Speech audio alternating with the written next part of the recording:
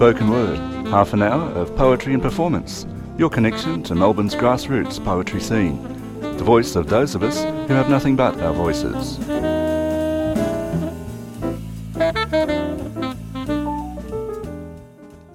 Welcome to the Spoken Word Show on 3CR Community Radio. My name is Brendan Bonsack. 3CR broadcasts from Wurundjeri land in the Kulin Nation, land whose sovereignty has never been ceded, stolen land. We pay our respects to elders past, present and into the future. And on today's show I'm talking online to poets Jeff Prince and Shay Patterson, who have recently published a collection called Lines in the Sand, Etchings on Time.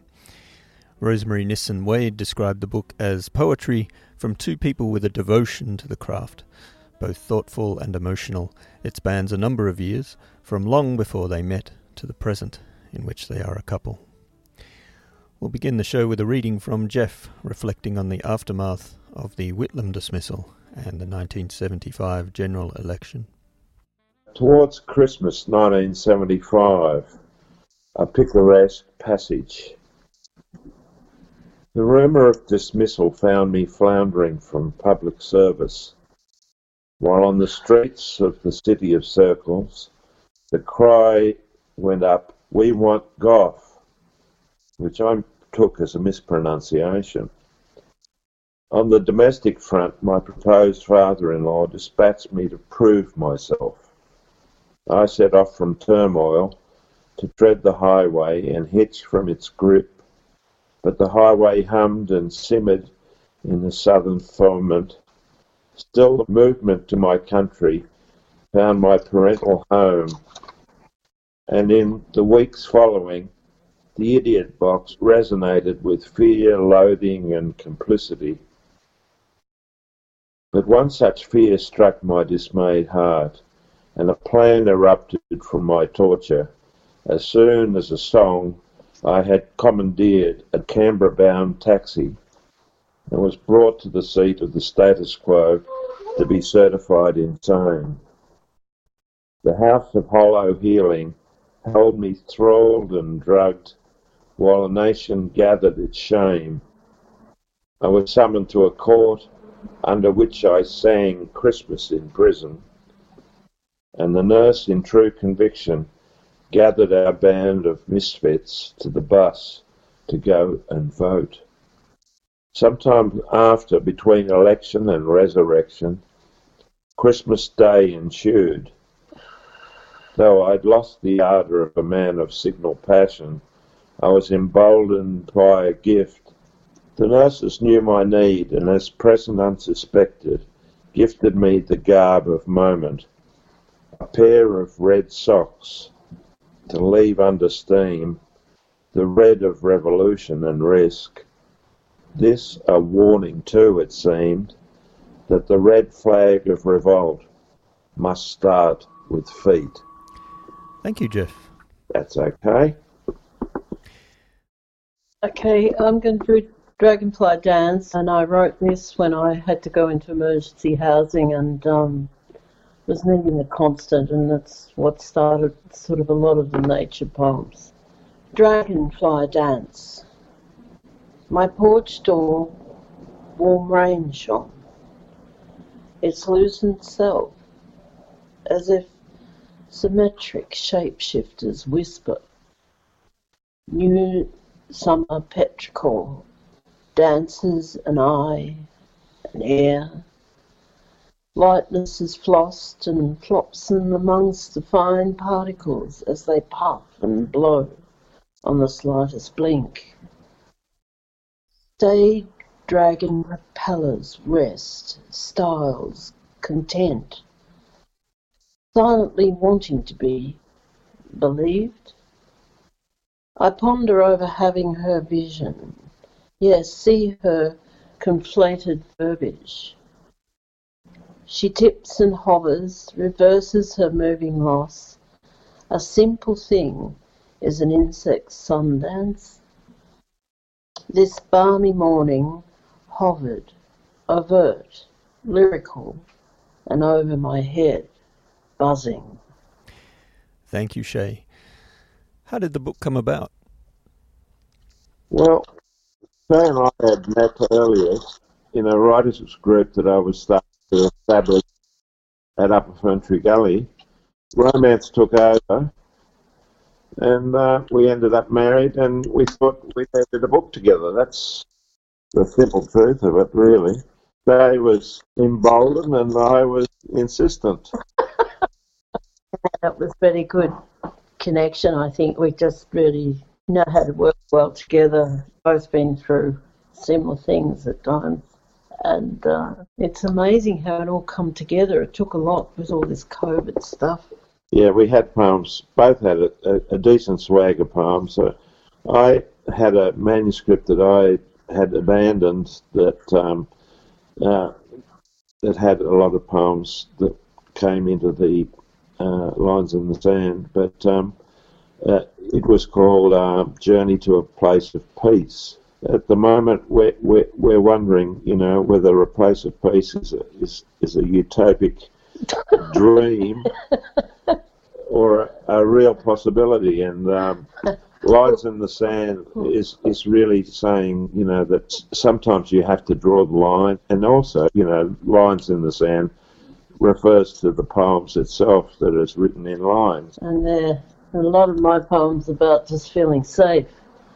And I had such a swag of unfinished stuff and broken computers and house moves and everything. And meeting Jeff gave me that constant where I could finish something. I'd moved around so much, like that last poem. I was in an emergency commission unit, and it was shocking. I got a big fright. So I went back to the nature thing to stop the fear. And Jeff gave me a place like a study and gave me a lot of holding, which stopped the fragmentation, mental health problems and things. Nature for me when I was a kid, that's where I got peace to cope with violence and things and trauma that my parents had gone through during the wars and the Depression. And Dad used to take me walking a lot in the bush, and I had that influence in my family. And it was my quiet time. I felt safe. I remember even as a child I could go into the beach at night because we grew up like spuds in paddock, and I feel safer there. My father taught me a lot about nature in an odd way. Yeah, it's my returning spot. Even now, if I'm very fragmented, I'll go out, listen to the birds, hear the silence, hear the sounds, and I start to get more ordered in my day. And sing to the moo cows. And sing to the cows. That's why I suppose my poems, where I focus on those simple things of life, because they're, at the moment, especially with COVID, everybody's so stressed, and governments that keep up this oppositional thinking, and it's not really good on the public, It's one of the reasons that we came down here to Venus Bay, to get away from the Melbourne hype and rush.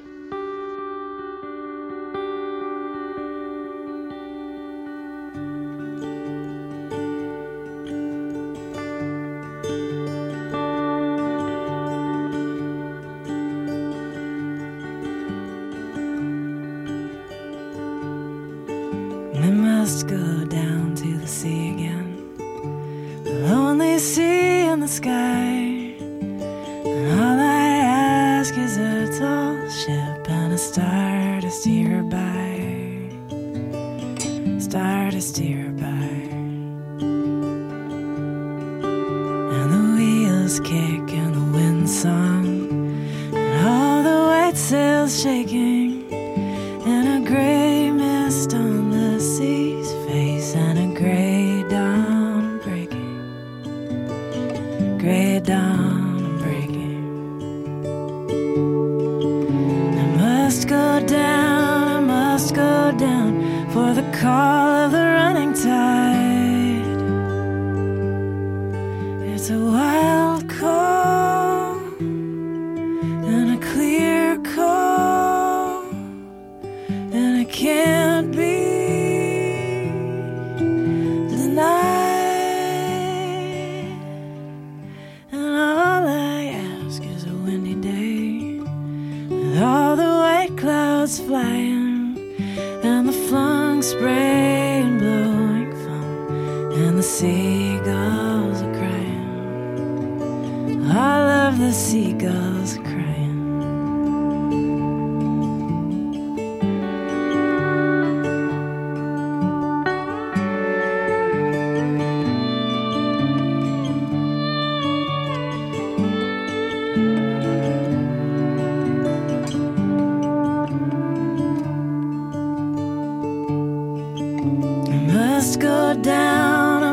Go down to the vagrant gypsy life,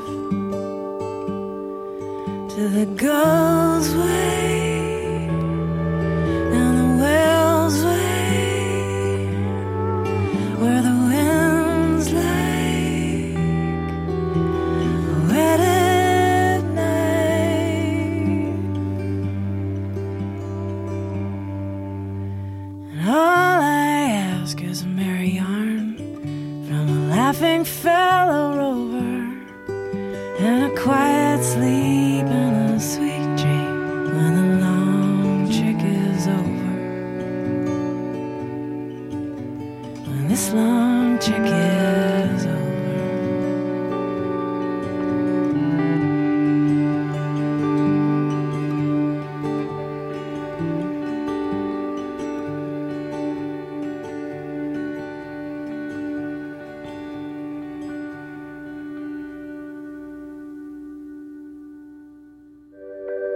Algorithms have become these gatekeepers to opportunity. They're already deciding who gets hired, who gets health care, how long a prison sentence someone serves. And what I didn't realize is that a lot of these algorithms haven't been vetted for accuracy. We don't even know how accurate they are. They often run on what's popular, and we all know what's popular isn't always good. And they haven't been vetted for racial bias and for gender bias. I had no idea the scope of invasive surveillance, the preciseness to which they can predict our behavior, and how vulnerable all of us can be to sort of predatory practices because of these algorithms. And so we need some protections in place as citizens.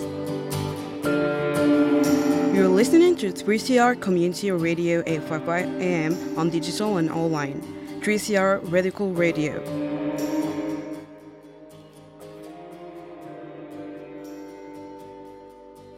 You are on 3CR Community Radio, and this is the Spoken Word Show. My name is Brendan Bonsack. Music we just heard was Chris Delmhorst with Sea Fever. And I'm talking with Shay Patterson and Jeff Prince about their new book, Lines in the Sand, and the political events in Australia in 1975. It was a scary time, Brendan, I can tell you. Exciting time too. It was exciting because, you know, the Whitlam government had moved mountains of legislature that was so needed and so welcomed, but we didn't have the courage or conviction to carry that through when that was questioned. It was an exciting time, Brendan, because ordinary people, like when I go on a march back then, besides all, let's just focus on this local time in Melbourne, you would be with wharfies and tradespeople would be with Black Australians. Everybody was together and it didn't really matter. There wasn't a division. And that was exciting, walking up the street with a wharfie who's swearing and carrying on. I felt quite safe, especially when they brought the fire trucks in. But it was just that the silence was broken, that bad silence. I agree with Jeff, we were still divided. It went 50, what did it go? Liberals only needed 40%, 38%. But it was like the nation was split in half again. Now it's sort of even more entrenched in a funny way. Oh, they've done their damnness to make it invisible. All of the discourse and the dialectics, so that people don't really engage with the realities of the situation. It's a chimera. Like my mother was born in 1911. She was a colonial. That's what she was called. Her grandfather was interned because he had a Danish-German name. Her grandmother her parents were from the potato famine. My father, the Aboriginal link. When we grew up, we were singing about daffodils in paddocks and da-da-doo, all sorts of weird and wondrous things. And it was a period where they started to bring us, map our world. And that was exciting. It wasn't, the best thing since, but it was a big hope. And I think that's why Jeff wrote that poem, because that's when he got really sick. After the dismissal. And that's when I went bush with the kids when they were very tiny, because after that I thought I'm not staying in the city. What was the mood like then? Despair. Trying to pick up the pieces. What can you do? For Jeff, it might have been despair. For me, it was, I've got to escape. I've got to get out of this. I've got to find myself. Well, we went to the hills, but it wasn't a popular place then where we went. And we met a whole lot of people who felt the same way. And that made it a bit easier. But I sort of cut off TV, cut off radio. Yeah, I had to re-establish myself, and that's when I met a whole lot of other people that helped me sort of heal and get involved. In the city, it was just terrible. I remember the night that he lost the election, and I had a room full of people in a city house, a shared house, and people were telling me out in the kitchen I voted Fraser, and I said, well, you better leave very quietly and don't tell anybody. And it was pretty ugly. There was big fights.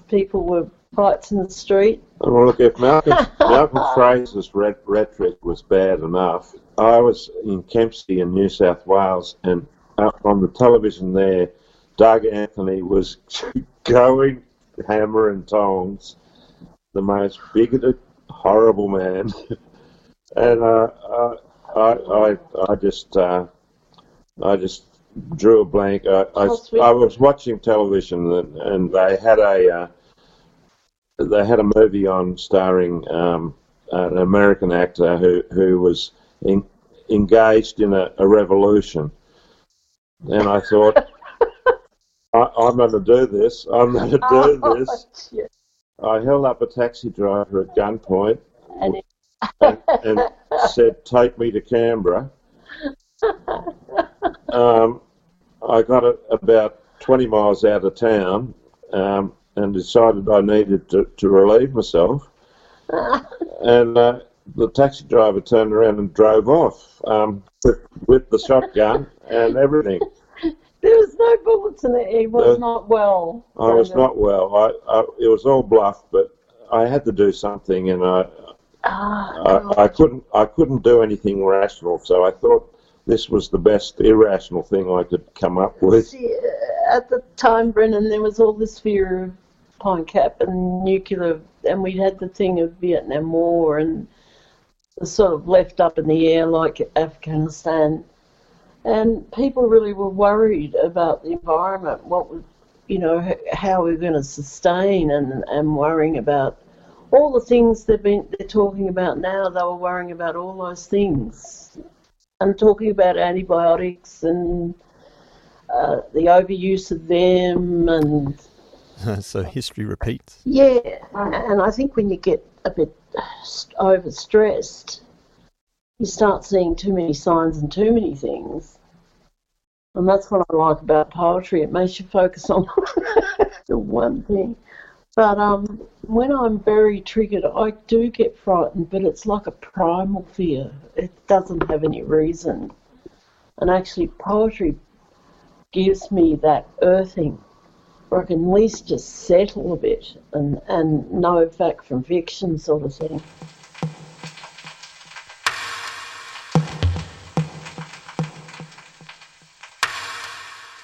You're listening to 3CR Community Radio, 855 AM. If you're wrestling with feelings of anxiety, worry, and depression, or finding the current social isolation measures hard to deal with, we would like to encourage you to call Wellways Helpline. Wellways Helpline is a volunteer support and referral service that provides information to people experiencing mental health issues or other disabilities, as well as their family, friends, and carers. We're here to talk if you are seeking information about mental health or mental health services, or just need someone to talk to. As a peer-based service, everyone working at Wellways Helpline has a lived experience of mental health issues or disability. If you feel it would be helpful to talk to someone about these issues during this difficult period, please call Wellways Helpline on 1300 111 500. That's 1300 111 500. Wellways supports 3CR. You're on 3CR. My name is Brendan Bonsack, and I'm talking with Shay Patterson and Jeff Prince on the Spoken Word Show today about their new book, Lines in the Sand, and about life in Australia in the 1970s. People can't come together at the moment. That's a crazy element, because what happened in those times from the 60s, people started coming together. And I don't know what creates that, because they've got to do it alternatively. They can't do it through the mainstream, whatever it is. They've got to plan it themselves. You need a reality test, and you're only going to get that if you mix and speak to each other, and that's what I feel multinational money has done. It's separated us. Everything has a dollar value these days, and it's scary, because the things that are most precious to the human race are the things that aren't quantifiable. They're implicit in our humanity. Poetry is not a bestseller. At one stage, my father said to me, "Look, there's no money in poetry, son." And I just looked back at him and said, "Yeah, and there's no poetry in money either, Dad." I always thought the term poetry competition was an oxymoron. If it's competing, it's not really being poetry. I don't like poetry competitions. I've never really felt that I was willing to take on board the anonymous authority of some critic. Yeah, but you're pretty stubborn like that. I am stubborn about that. So, who is the book published by? Papyrus Publishing. Sorry. Yeah, editor Clarissa Stein and husband Herbert Stein. They're a small press that used to be in the hills in the Dandenongs, but then they moved out to Ballarat. I've had 4 books published with them. This latest edition was the last one that they're going to be doing. They've retired. They're sick of competing with Amazon and Dick Smith. Yeah, Jeffy did one with someone else, and he found it on Dick Smith for $8 on special. Laughed and laughed. Yeah, it was on special. I've never taken it really seriously. Things take off, but it's really nice to have this in a cover, Brendan, because of all the illness and things, and Clarissa Stein, she has been so helpful. She has taught me so much. She just kept sending him back and saying, "Come on, what?" It's just a relief to me that they're there, and I can't thank Jeff enough either. Would you like to take us out with another poem, Shay? I'll do the horizontal lines of where we're living now, and when we felt we were here. Horizontal lines, squalls and sun rays stroke and slant. Curve the dots and eyes direct my days now. Picture milky white face mini moves, sleep and graze away the hours, just out in the wetland front. Seen from our house, kangaroo mobs across as far as the inlet riverlets. Some bounce, others stand back, tracing the northernmost lines. Dog walkers wave most days. Met a dreamer, that was the other day. A jogger, living 3 doors up, runs most in first light. His new season, Maggie, mimics hop, step and straddles a metre behind his legs. New home, so familiar as a treehouse, is her prum country, Kurnai, Boonwurrung. Borders, their wind rushes and grasses are well seeded. Writing things down need not change the world. Whispers are retuned, subtle. Thank you, Shay. And how about one from you, Jeff? Yes, okay. This one was influenced by my reading at University of William Blake, Songs of Innocence and Experience, and it's called Voice. I lived my life in innocence, till, tempted by despair, I gave my voice to angels and minions of the air. I cannot say I suffered a loss of faculty fair, until I searched for you within, and found not hide nor hair. Upon a good day, though, I sense you somewhere there, and the daemon within me stirs in its primordial lair. The cycle must be complete, this only truth I bear. I gave my voice to angels and minions of the air. Not a problem. Online, they can go to Papyrus Publishing and follow their cues. But if they're interested, we can provide them, because we've got a swag of them here. I suppose a launch is quite difficult at this time. It is very much so, Brendan. We've looked at various spots around here, but because we've both been Melbourne-based for so long, it's a bit much of an ask to expect people to come down to the country, for a poetry launch. But also, lockdown is cruel that anyway. So. But we'll work it out, because there is a place closer to Melbourne we could. Someone said to us, a poet said to us, the book's not born until you give it a launch. And I thought, oh my God.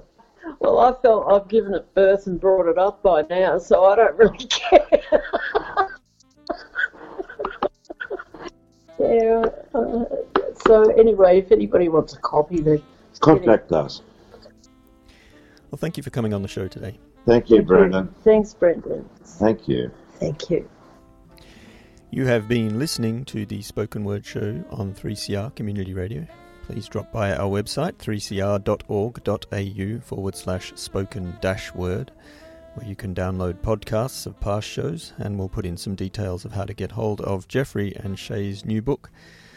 Tune in every week at 9 a.m. on Thursday, at 8:55 a.m. on the radio, or streaming from 3cr.org.au. My name is Brendan Bonsack. Thank you so much for listening.